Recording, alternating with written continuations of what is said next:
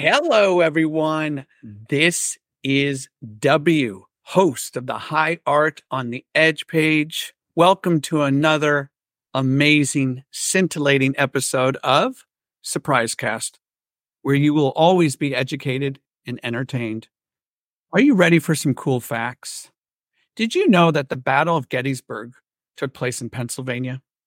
Philadelphia was the leader in industrial production, especially in manufacturing. The city was the world's largest and most varied manufacturer of textile. Did you know that my parents both went to Penn State, home of the Nittany Lions?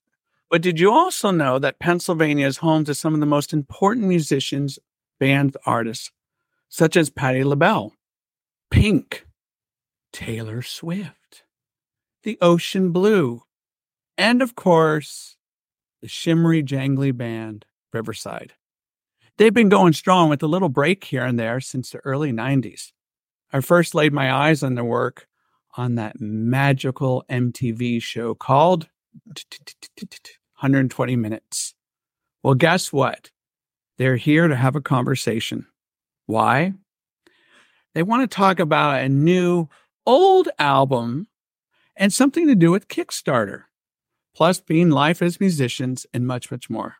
So, grab yourself a good drink, pull up a good seat, and enjoy my conversation with the dreamy band, Riverside. Hola, gentlemen. Hello. Hey. Hey, guys. Hello. Hey. I want to go back in time a little bit, and I'm going to start with, why don't you introduce yourself? Tell us what you do in the band, and I'm going to ask you this question. Keith, we're going to start with you. Tell me about a childhood experience, positive or negative, that was deeply memorable and still affects you as a person you are today. Probably why I'm here with you today. It's music related. Just seeing my uncle. He was my father's much younger brother. I think he's about 15 years older than Glenn and I, 16 years. But seeing him perform when we were younger, he had a guitar. He had a basement with a bunch of equipment. This is kind of like, I guess, early to mid 80s at that point. And he was definitely a big influence on why I decided to buy a guitar, and just, seeing someone that close to us in a band and writing music. So that still stays with me today. We're still close with him. He still comes to see us from time to time, but huge impact on me. And Keith, can you tell us what your role is in the band? I'm the singer and a guitar player. Great. Let's shift on over to Glenn.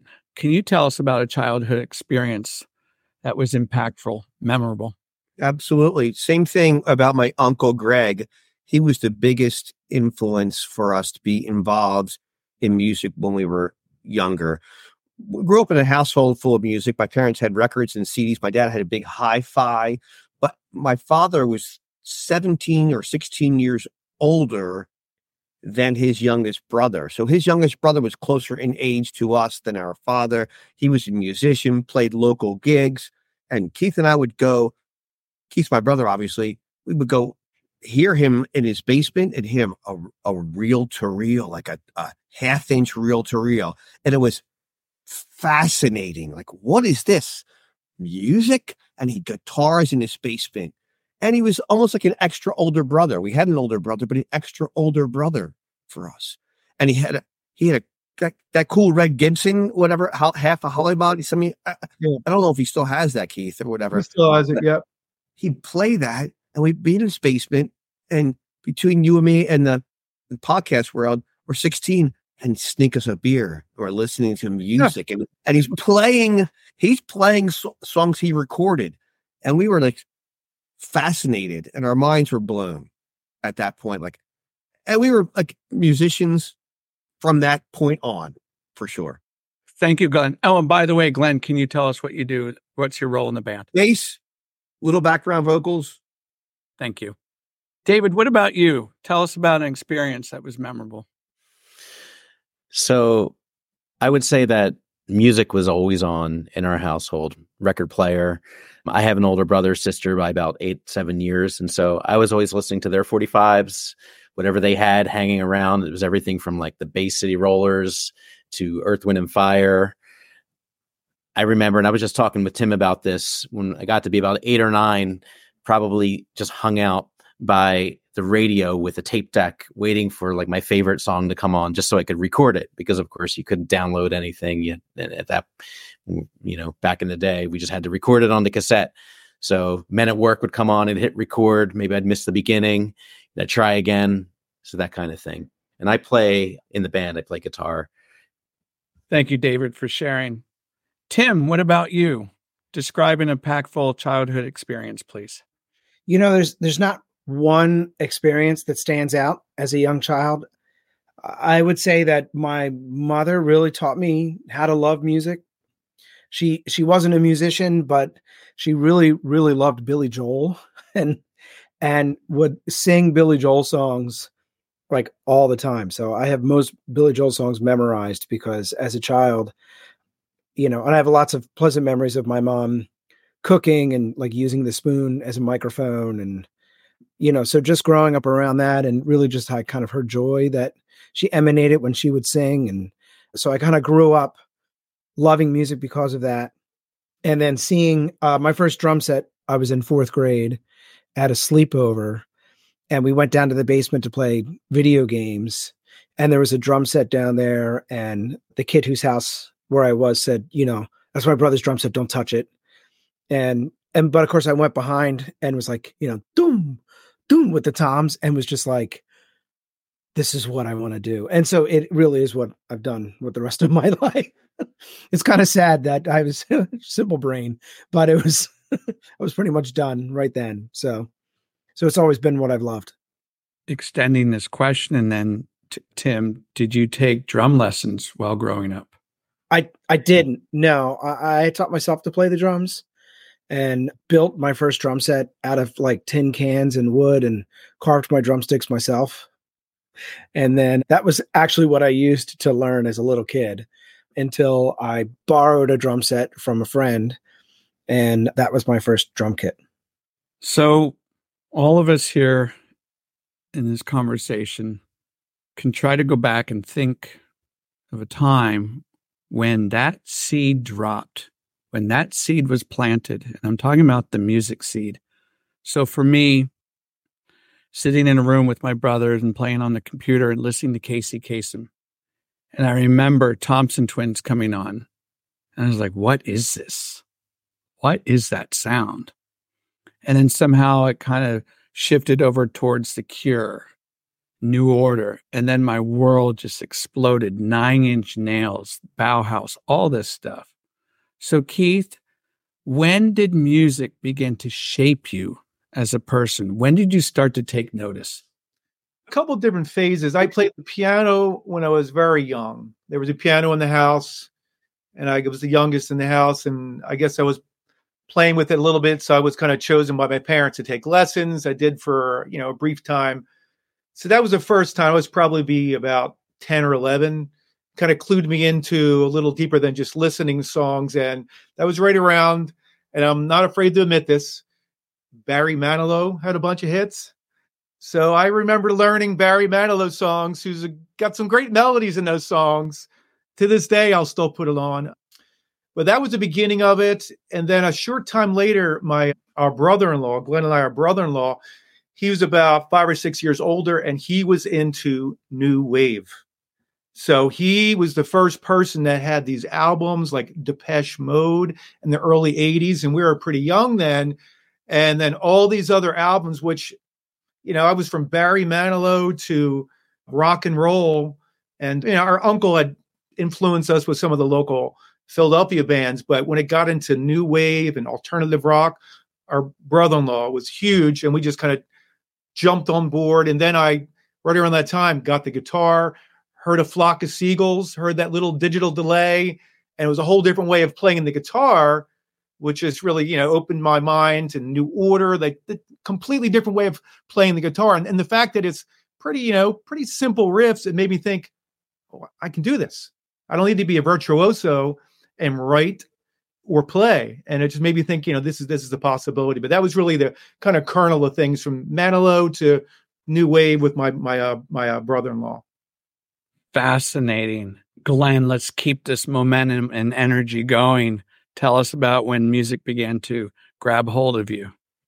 My uncle was the first guy to get us started, but Steve, our brother-in-law, was the guy that turned us on to all of those early new wave bands, from the Psychedelic Furs to The Cure to A Flock of Seagulls to bands like Stiff Little Fingers and every band in between, Depeche Mode. Without Steve, I forget to give him credit, Keith, in my brain, sometimes, without him, who knows what direction we would have gone down. And then from there, we developed all that stuff. Once we got in that mode, Smiths, Echo and the Bunnymen, all that stuff we ran with ourselves. Like the Railway Children was a huge influence early on. But yeah, Steve, Keith, you're right. I forgot about him. Oh, yeah. And Glenn, 1 second.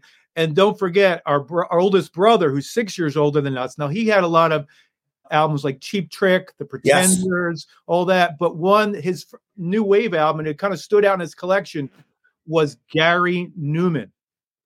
So that was the first time I heard keyboards used that way. And at the time I played piano, so it really was like, what is this music? The song Cars. Well, you're right about Jeff. My first two concerts, Keith was younger than me, so he didn't even go. First two Pretenders, first tour, Tower Theater, 1980. Cheap Trick, Dream Police Tour, 1980. And then we went more into that modern rock, new wave kind of thing. All right, David, let's go to you. So a couple of quick moments. One, Bohemian Rhapsody. When I first heard that 45 that my brother had, I used to constantly just stand in front of a mirror with a tennis racket and sing it and play the solo. I was just like so taken with what that thing was. It was just unbelievable.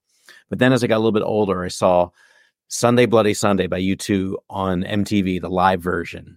And I was just like, something went off in my head. And I was just done from there. Just music.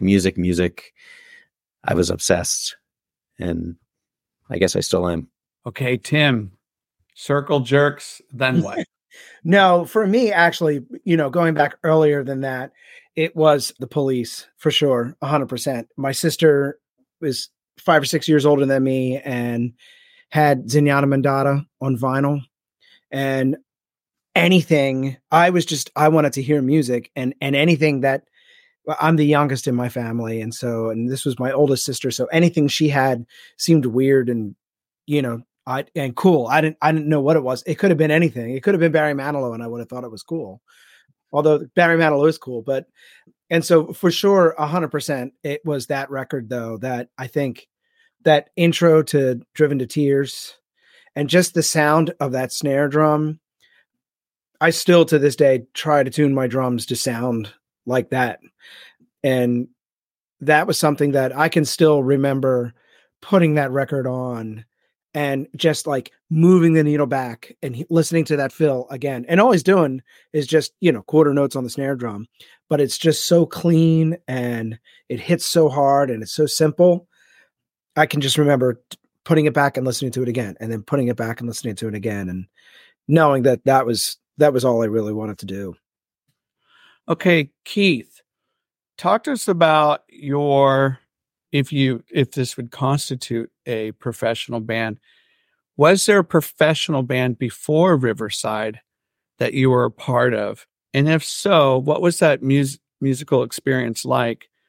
And I want you to tell us the growing pains you went through as a musician and how did that help you for further growth and development? Shortly after I first got a guitar, I was about 14 or 15. My cousin Mark had a keyboard and we started jamming a little bit. And then out of that, Glenn got a bass and Mark's brother Andrew got a guitar. So there was 4 of us, 4 family members, and then another drummer. So we were all in a band together when we were about 16, 17. We had no idea what we were doing. We loved New Order and bands like that. And the name of our band at that time was Blue Monday. We were doing originals. We thought nobody else in the area would even know what that name meant, from where we were from. Well, that was the beginning of it, where Glenn and I started figuring things out. We're all writing together, figuring out what it meant to write a song. And then Glenn and I kind of moved on from that and just tried to figure out a couple different projects. We had a different drummer for a little while. We had another keyboard player. And then the really big significant change was when I met Kenneth Jackson. And Kenny, who was a big part of Riverside and sadly passed away a few years ago. But I met Kenny when I was in my second year of college at Penn State. And he wasn't a musician yet. Yeah, Penn State Abington, the local campus. Kenny wasn't a musician yet, but we connected musically so much. And to me, it always meant I wasn't as much of the kind of guy that would just want to randomly jam with people. I needed to be able to connect with them first before I could, try to work with them. And Kenny was like one of my closest friends. So I convinced him to learn how to play the guitar. And it just took off. He just he had no other real influence. He didn't know anybody who played the guitar. So all of a sudden it clicked. He got a guitar. And then once he started, he was all the way in. And he became such an integral part of the band and just a close. But Glenn knew Kenny well. I bet he was going to comment on that relationship. And we connected on a certain level that was different than our previous bands. We were a little bit older. We were a little bit better at musicians, had a little better understanding about the idea of writing songs. So that was a giant leap into the right direction. And we had, connected with a drummer that was a competent drummer. And then we wound up switching to another drummer. And this guy was more invested in it. And we were on the same page. So that kind of how things jumped around. But the significant thing was that meeting Kenny and having another guitar player that I could work with and Glenn could work with and we can write with. And it just motivated us to keep doing what we were doing. And that was Riverside. It's changed some since then, through the years. We used to play with our friend John Larish, who was a very good friend of mine, a different guitar player. Meeting Tim was a significant change where we kind of got things going again. We had a long break there for a while. And Dave, who wasn't in the band, actually introduced us to this guy, Tim Simmons, in Dave's house. Dave was in a different band, so we were jamming for a while. And then Dave jumped on board about, I guess, a little more than a year ago. I'm not sure if that makes a lot of sense, how clear that was, but that's the story. Kenny was into all that same music that you and I loved back then. And that was the key. Like you said, you weren't worried about his skills as a guitar player, but more so his influence and his ideas and his motivation to get us on the same path. What would you agree, Keith? Yeah, we tried out many different guitar players and there were people that could play and that we had some similar interests, but it's that ability to be in a small room, the three or four of us for hours and be that intimate as you're trying to work together. It's such a rare connection that you can find someone like that. So that's why it made the most sense to me to have Kenny learn how to play guitar. Without Kenny's influence or impact, that first record by the Riverside would sound much different, for certain, Glenn, how so? How would it sound differently? Well, Kenny was into all that. First of all, Keith's guitar initially was into that little bit of Flock of Seagull stuff, but then Keith and I were working on the basic kind of chords and melodies. That was what Keith and I were doing, and lyrics for that first record. Kenny was just adding that textural kind of guitar stuff that was more influenced by more noisy bands than Keith and I. Keith and I were in like Smiths, Cure, Echo, which Kenny loved as well. But Kenny gave us a little bit of that ride, slow dive, shoegaze kind of thing that we weren't as affiliated with. But that combination is what made that first record so ethereal and so melodic. The combination of those things. Keith, you could speak to it. You're probably more chordy. What I think the thing would be, Kenny was hyper focused on guitar and guitar sounds. I was probably hyper focused on the songwriting and chords, like Aztec Camera, Roddy Frame. He's one of my idols completely. And Kenny loved that kind of guy, but he wasn't trying to play guitar like him. he was trying to like, be a little noisier. So it was a real nice combination. I had no goals of being the lead guitarist or anything like that. So Kenny was perfect to kind of to fill that role. Keith, I just had an interview with John Douglas of Trash Can Sinatra's. Oh my goodness. He cited Roddy Frame Yeah. as influencer. They're both Scottish bands. We actually got to open up for Trash Can Sinatra's many, many, many years ago before we had a record deal. They're one of my favorite bands. The combination of beautiful guitars, beautiful voice by Frank, and melodies and lyrics. I mean, they're top 2 or 3 all-time bands for me. And really inventive song arrangements those guys have too. So tasteful. Yeah. Thank you so much. David, what about you? What was your first band experience like, and what kind of growing pains did you have to go through? Yeah, well, I think that, for me, I started taking guitar lessons, and then 2 weeks later, I broke both of my arms. So that was my first trial. And I was like, well, so much for that. But by the time 9th grade rolled around and I'd gotten out of my casts, I had friends, really good friends, who were into bands like The Alarm and U2 and The Cure, and they needed a bass player. So they had a bass. So I'm like, well, I can play bass.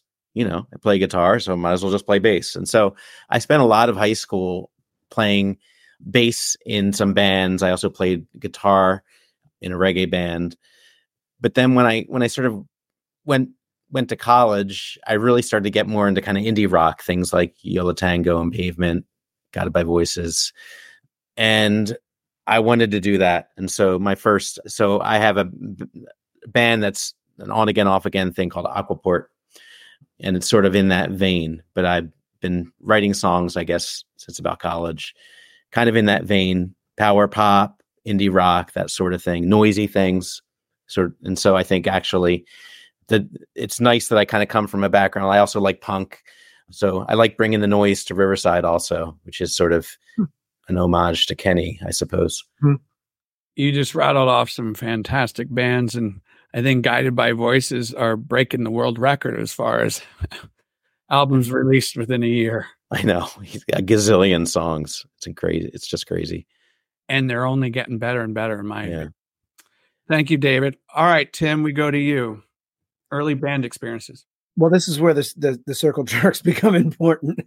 But, when you're 13, 14 years old and you can keep time on a drum set, you kind of play whatever everyone's into.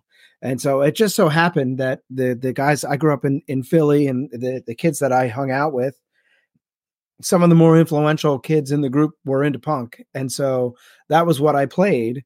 And that was kind of became what I knew. And then, as I got older and through high school, I kept playing and practicing, and I used to practice obsessively. And the more I played and the more I practiced, the less into punk and metal I got, and more into kind of being more adventurous. And by the time I was in college and I wasn't playing in any punk bands anymore, I started really getting into, world music. And there's a Peter Gabriel album that was really influential for me. That it's the soundtrack to The Last Temptation of Christ. It's called Passion. And that album really kind of changed my perspective on like what I wanted to sound like as a musician. And I started listening to a lot of soundtracks and a lot of jazz, really a lot of jazz, but a lot of European jazz and some of the kind of ECM jazz that came out of the 70s, Eberhard Weber and Oregon and David Darling, and some of those, kind of dreamy jazz sounds, and, thinking more atmospherically about the kind of music I was playing. So yeah, I guess I was also like a prog rock kid. If you grew up in Philly, in the 80s, you could hear, Poison and Yes in the same set of songs on the local radio station, And so I also grew up listening to a lot of, King Crimson and Rush and Genesis and Yes. And, at one point in time had the giant drum kit with 8 rack toms. And So all of that is kind of just this kind of big stew, and really just listening to as much music as I possibly could and trying to play as much as I possibly could. And as a result, ending up in bands that were really diverse. I played in some punk bands, I've played in some metal bands, done some jazz, kind of played all over. I love the diversity that I'm hearing from all of you as far as your experience. And we're going to move into the early stages of Riverside. So Keith, with Riverside, the early beginnings of it, did you guys have goals in mind? Did you have a vision? Did you have a plan? I think the idea pretty early on of getting a record deal seemed like a possibility for us. And there was a local Philadelphia rock band called the A's, and they had some success, and they were friends with my Uncle Greg again. So we kind of saw, okay, that's a band, guys from around here, major label. And it just seemed like a realistic goal. And we're having a lot of fun with it. And I think from early on, we were just taking it very seriously. I used to be, a baseball player in high school and college. And all of a sudden things shifted from baseball to music 100%. And it was just a complete passion. And then we got to know the guys from the Ocean Blue before they had their record deal. And then we witnessed firsthand the stages of how they had a manager, got contacted with, Sire Warner Brothers, and got a record deal. And we're like, wow. And we saw like this can happen. So it all motivated me. I know that I think it was a real possibility. Glenn, would you like to add anything to what Keith just said regarding those formative years? Absolutely. Keith spoke to it, but the idea of being in a band and getting a record deal, that was our goal. And the A's, my uncle's bands, they're like 10 years older than us. So that wasn't really the same exact genre we were looking at. But then I happened to stumble upon the Ocean Blue with a buddy of mine. They're playing at JC Dobbs, and they were just about to get signed.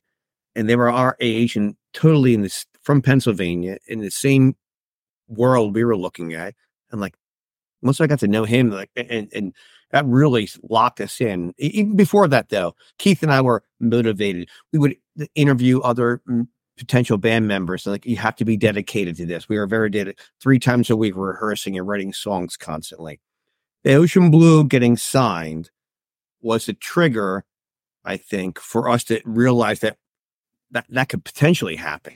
And Steve Lau from the Ocean Blue, my buddy from back then, he ended up producing our first record and really facilitating our entree into that opportunity to get a record deal. We were not a big, gigantic local Philadelphia band like the Hooters or Robert Hazard or someone like that, or Tommy Conwell, that generated a lot of interest locally. That's not what triggered our deal. Our deal was the songs and the connections and doing some showcases for labels. But the Ocean Blue were definitely a motivation.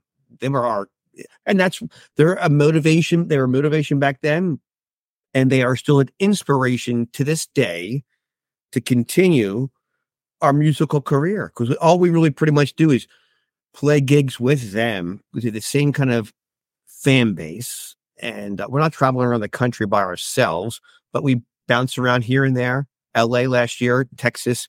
We were in Austin, Texas the past few days playing with them. They have great fans, and their fan base is very similar to ours. So that's really what kind of started us off, the Ocean Blue, even more so than everything else, and then help continue that love and that desire to keep doing it. It's been a long time, 32 years, I think, since our first record. I don't know how long's it been? I don't. Thank you, Glenn. So, David, when did you hop on board with the band? Tell us about that entry. Yeah, I would say that was probably maybe a year ago from this past October. So I've been there around for about a year and a half. And Keith and I have been friends for a long time. Tim and I, friends and colleagues for a long time. And just was so happened. Well, Glenn, of course, Glenn and I as well. Friends with all of them. And they needed a guitar player for a gig in California because the other guitar player couldn't make it, and said, hey, I think I probably prompted Tim, because I knew this thing was happening in the background. Tim was talking about being able to go to California and play at the Regent Theater. And I'm like, oh man, that's awesome. And then he's like, well, I don't think we're going to do it because I don't think they have one of the guitar player can't make it. So it's like, Tim, you should let them know I'm interested, And so, I texted Keith and said, hey, if you want a guitarist, I'm interested. And that's kind of what happened. Jumped in from there and been playing with Riverside ever since. And it's been a real pleasure because I've always loved their music. I did a little help with their recording once upon a time in my basement. We've been friends forever. So it's just such a natural fit and really a privilege. I got to speak on that for 1 second. Dave did a fantastic job of stepping in last second for that LA gig. And literally we had our first rehearsal. Once we decided that other guy couldn't do it, Dave wants to do it. Dave showed up. Here are the 10 songs. He showed up at the rehearsal. We could have played the show that night. He was so prepared, literally. And we only had about a month after that. But kudos to Dave for that fantastic preparation. So in the back of his mind, I'm sure he was preparing a little bit at home, to do it all, but he came and delivered then. And it's just the other guitar player, John Larish, a great friend of ours too. He couldn't scheduling and all that kind of stuff just kind of falls by the wayside. So we just gradually transitioned completely from John to Dave, and Dave's done a fantastic job. And working on new songs, Dave's done a great job as well. I just wanted to say one other thing that I don't even remember if you texted me, Dave, about the LA thing. All I remember is calling you as my friend who played guitar. And I said, hey, would you want to come to California? And you said, yes. There was no mulling it over. There was no, he's a principal, it's not an easy thing to just plug into your life, but he just said, yes, boom. And believe me, I think I was on the fence about the show. He was more enthusiastic than I was. And it just kind of just made it, that much better. It just made it happen. That's like par for the course. We're always more enthusiastic than you are about the gigs, Keith. Guilty. Good decision, Dave? I would say one of the better decisions in my life. How's that? So Dave's, besides the LA gig, he played a sold-out show in Philadelphia suburbs with us, and then 2 shows recently in Texas that were in Austin, Texas, practically sold out. And then we're going to come back to Philadelphia again and keep playing more shows. So we've able to step up the opportunity to play more gigs around the country with someone who's dedicated and devoted to the band as well. And it's not easy, with scheduling and everything. Obviously, it's not a full-time job for any of us at this point. Thank you, Dave. Thank you, Glenn and David. Okay, Tim, when do the drums? So I started playing with these guys. We were just talking about this 18 years ago. So I've been with them for a long time. And, there's 2 reasons why I've stayed in this band for so long. The first reason is because of the songs. The songs are beautiful, and I just love playing them. The first time we got together was at David's house, ironically, because David had a drum kit and a PA system, and you're the one who connected us. And so we got together at your house with John and Keith and Glenn. And I remember we played Shoot Me Down, and that was the first song I played with you guys.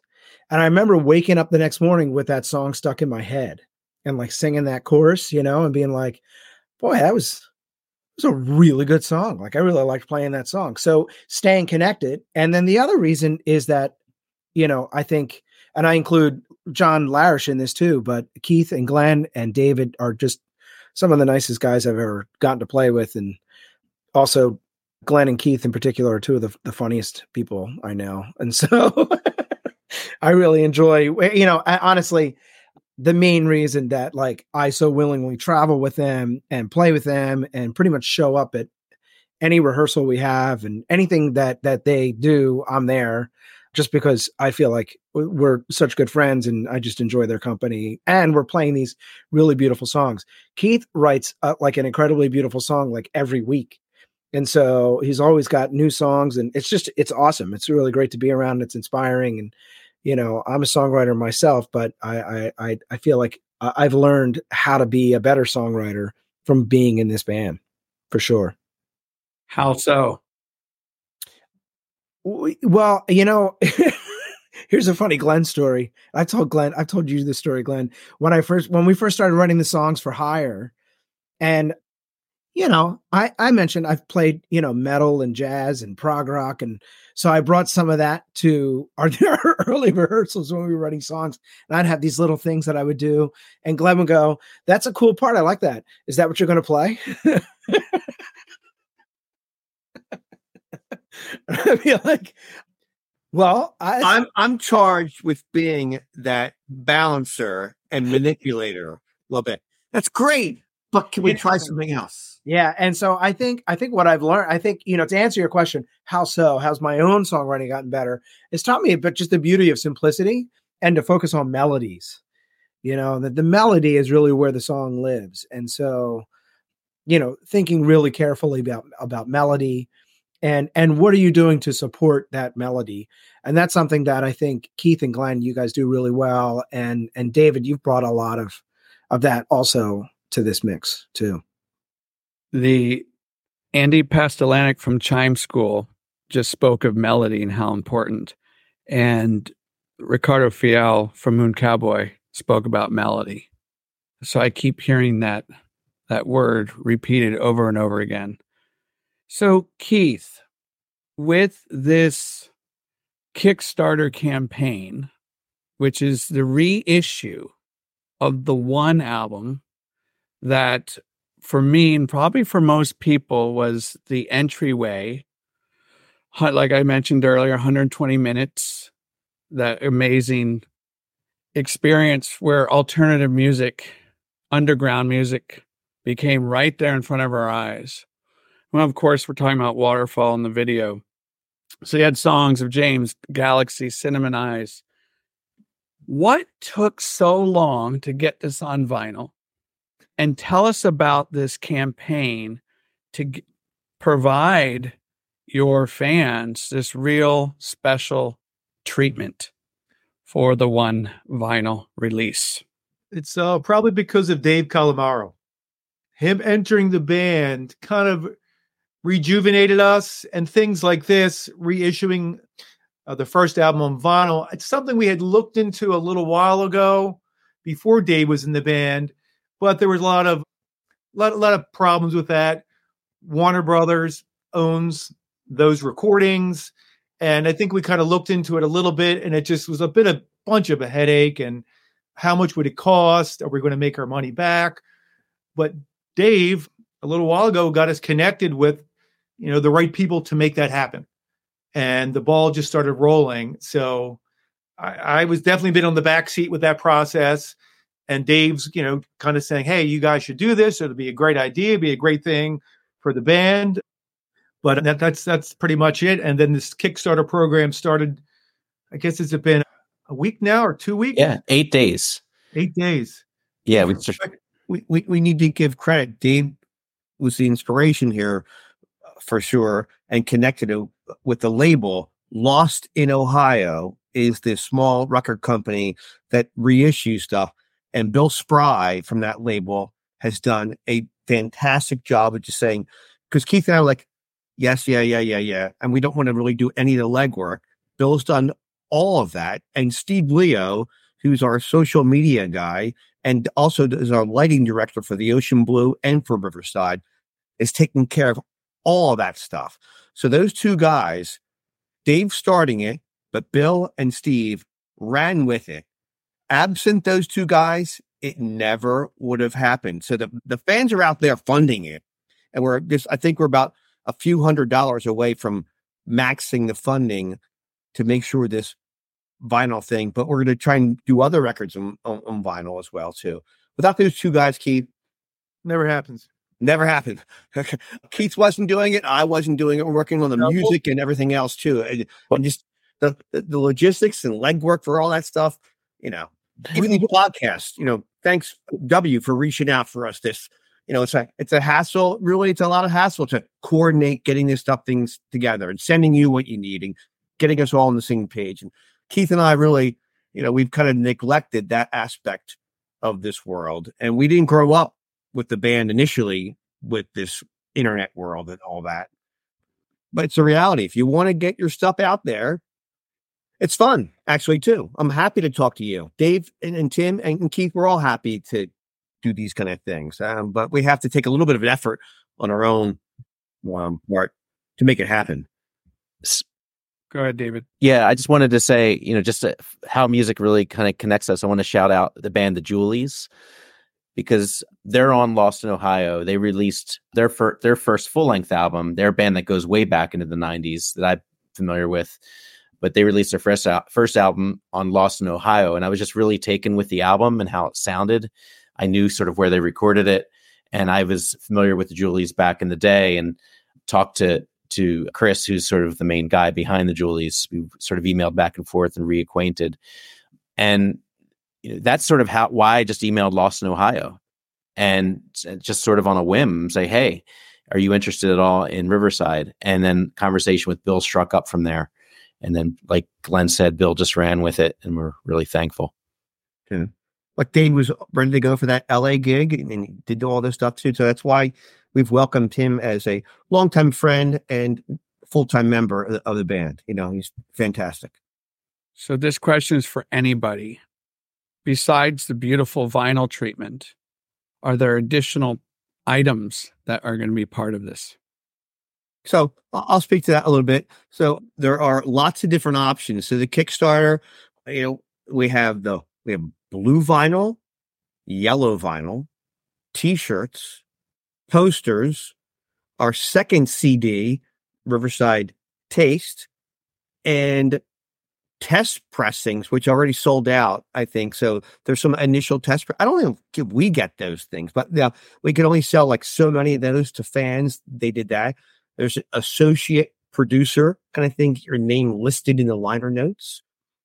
All those things are been funded fantastically by all of our fans. And there is one thing, which I can't even recall exactly what the details of it are, but if you wanted to hire Riverside to come play a private local gig in your home within 5-hour drive, and we did it years ago to a Connecticut show, you could hire us to do that. So that no one's funded that, but there's lots of different combinations. And that's the kind of thing that Bill Spry from Lost in Ohio has done a fantastic job of saying, I kind of know what these things are to try and encourage folks to put money up front to fund that. And then we're going to, once it gets funded, he's going to trigger all the manufacturing. So folks will get all their T-shirts, vinyl, CDs, posters, ASAP. So he has all that stuff in place. Am I missing something, guys? There was Drummer Does Odd Jobs Around Your House. Okay. We thought of. How about our children? We hired our kids to do that, right? But yeah, so there's lots of different options. So if you were to go to Kickstarter and then search Riverside, I'm sure Bill, you have a link to that. I'm not Bill. I'm sorry, W. You have a link to that. You could put that in this podcast, and Steve Leo, our social media guy, will send you whatever you need. But lots of opportunities for different unique things, and autograph anything anybody ever wants to get autographed. And people like that. If they don't, no big deal. Well, I'm actually on the Kickstarter website here, and it looks like it says 23 days to go, and you're doing quite well. So fantastic. Congrats to all of you and everybody that you had mentioned, Glenn. Yeah, we had no idea how well it would do. Yeah.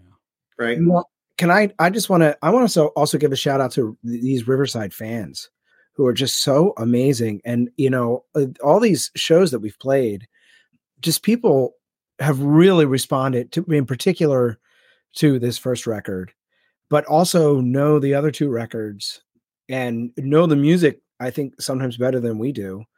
And just that's been also one of the joys, is just seeing how much the music matters. And W, you asked about music that's been influential to us, and having conversations at shows with people who say, oh, the first time I heard your first CD, it meant this to me. And of course I wasn't on that CD, but still, just to be part of that and to know these people and to be able to relate to them and say, yeah, I know how you feel.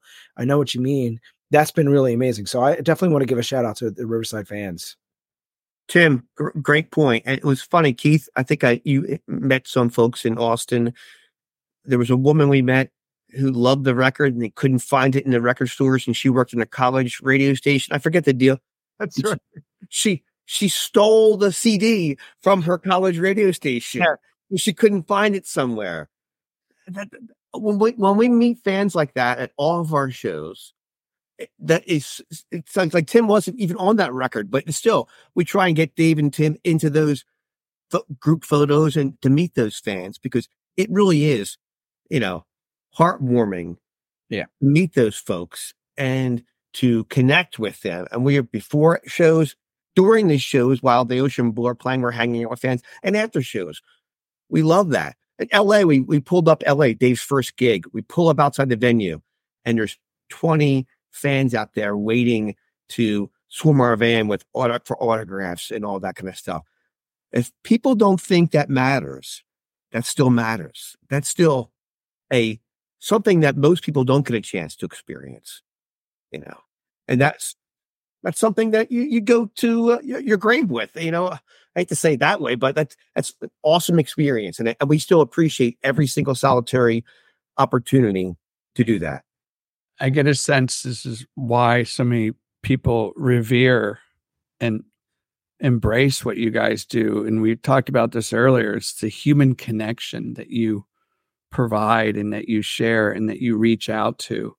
And there's I see and feel a lot of kindness, and there's nothing braggadocious about what you do. So keep doing that.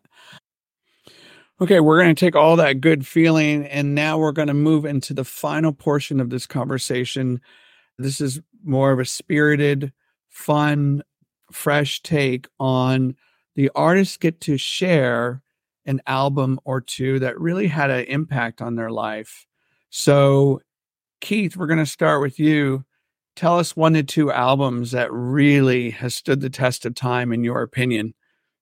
Aztec Camera. Probably their first 2 albums or 3 albums. Second album's Knife. First album's probably the second album, Knife, more than anything. But just Roddy Frame, the songwriter that he is, his voice, everything about it. It just was spectacular music. All the Smiths albums. Hearing this charming man for the first time. I think Glenn probably played it for me. He heard it somewhere. There was a record store.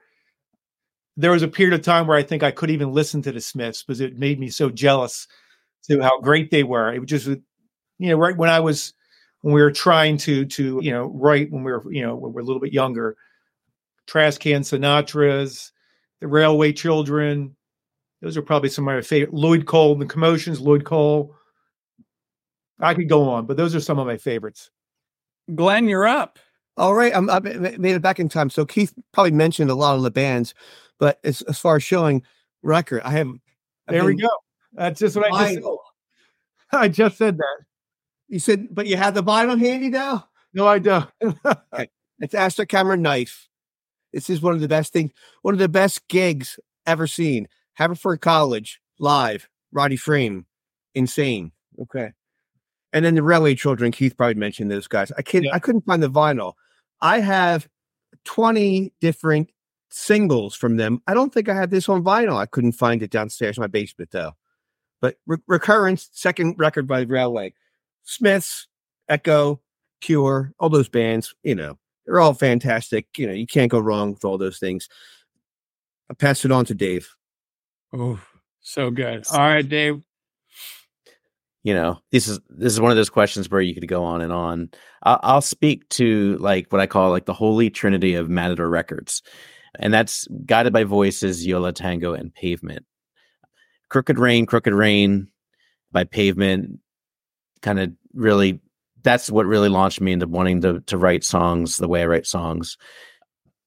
When I heard B1000 by Guided by Voices, I was like, this is unbelievable. It was recorded all on a 4-track, and that sort of told me I can do this. I had a 4-track, and then when I heard Yola Tango, who's really just my favorite, I Can Hear the Heart Beating as One. That album is just, to me, an absolute masterpiece from beginning to end. So that's sort of where I come from. And then I could go on, but I feel like we need another 2 hours to talk about all this good stuff. David, those are some fantastic recommendations. All righty, Tim, we're going to end it with you. All right. Final word. Here we go. Clark Kent, baby. This is, I love this record. This is Stuart Copeland from The Police, and a solo record that he put out. And the reason, and I keep this out where I can see it, the reason I love this record is because, one, it's just such a silly record. Two, he plays all the instruments on it. And as a young kid, that was really inspirational to me. And that was something that I always wanted to be able to do myself, was have a home studio, play all the instruments, and make my own goofy music my own way. And the other thing that I love about it is that you can really hear his voice, his musical voice, and his aesthetic really kind of bleeds through. And, it's just such a quirky record. I just love it. I've always loved it ever since I was a young kid. And then I'd say the other artist that has been really important to me is not a drummer, is a guitar player, is Nick Drake. And, in my 20s, the album Brighter Later just really, really kind of changed my life. I mean, that was an album that when my father passed away, I just listened to over and over and over again, in particular, Northern Sky. And I think that's John Cale playing keyboards on that. And Danny Thompson playing bass. I think it's Danny Thompson playing bass, I'm pretty sure. But just the playing on that, the guitar playing on it, and the simplicity of the songwriting and the ways in which he used really clever tunings was something that really inspired me. Check out the documentary that came out in the early 2000s. It's like 35 minutes long about Nick Drake. I can send you the information. Glad you brought him up. All righty. Yeah, there are so many influential albums. Great selection, guys. Thank you so much. We are going to wrap it up with this final question. What is next for the band? How can people find your work? Anything else you want to share? Keith or Glenn? I'll chime in, Keith, real quick. Yeah. Our next live show performance is in Ardmore, Pennsylvania, at the Ardmore Music Hall. We're playing with the Ocean Blue again, our best pals. We have to give them much credit. They've really helped us. We only play gigs with them because they're great gigs, and they really motivate us, inspire us to keep moving forward with all of our music. We're also working on, besides the Kickstarter stuff, so that's vinyl and all that Kickstarter, we talked about that. Working on a new record. So we have a bunch of recordings, a bunch of songs. We probably have 20 songs and started to record 2 or 3 of them.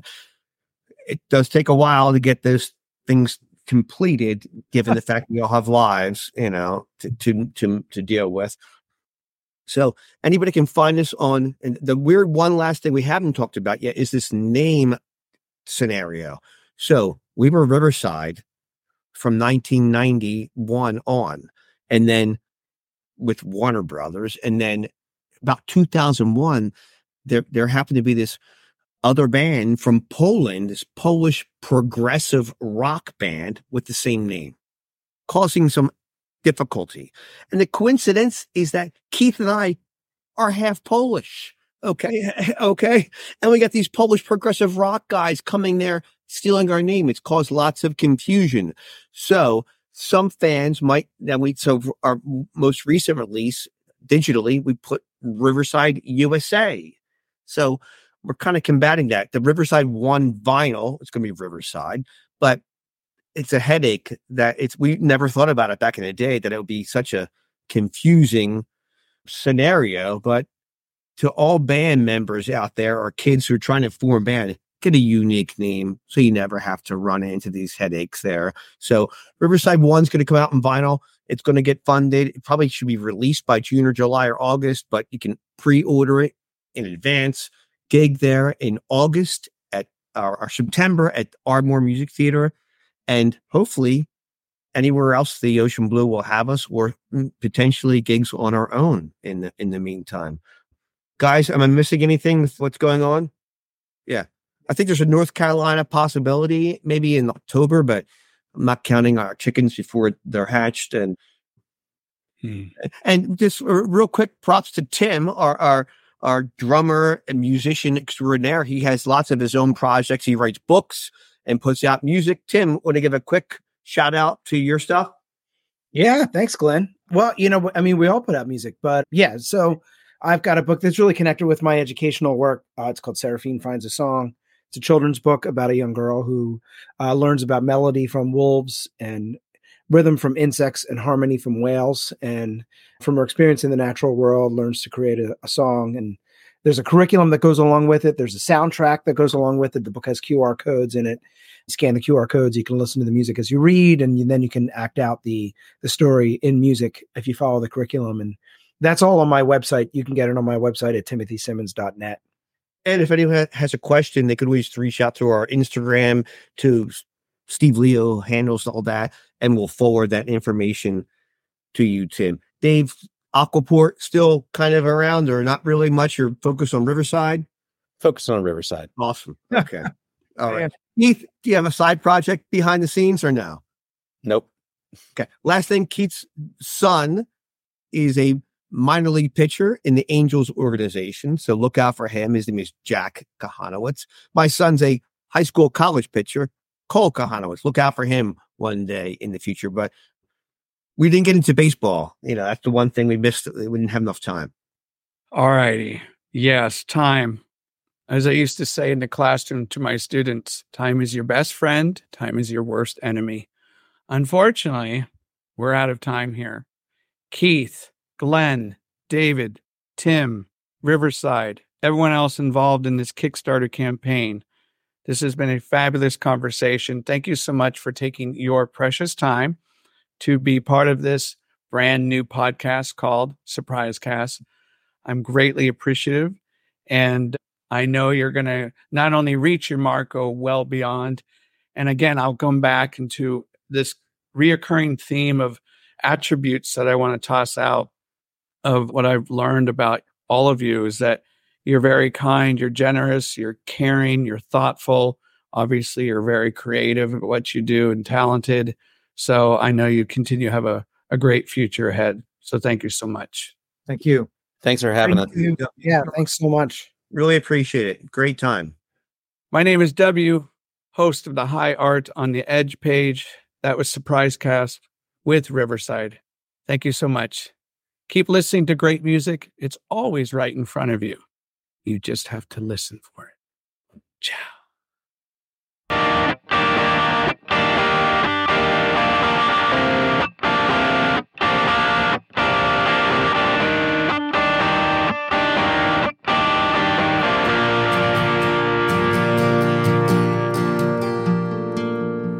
I always want to try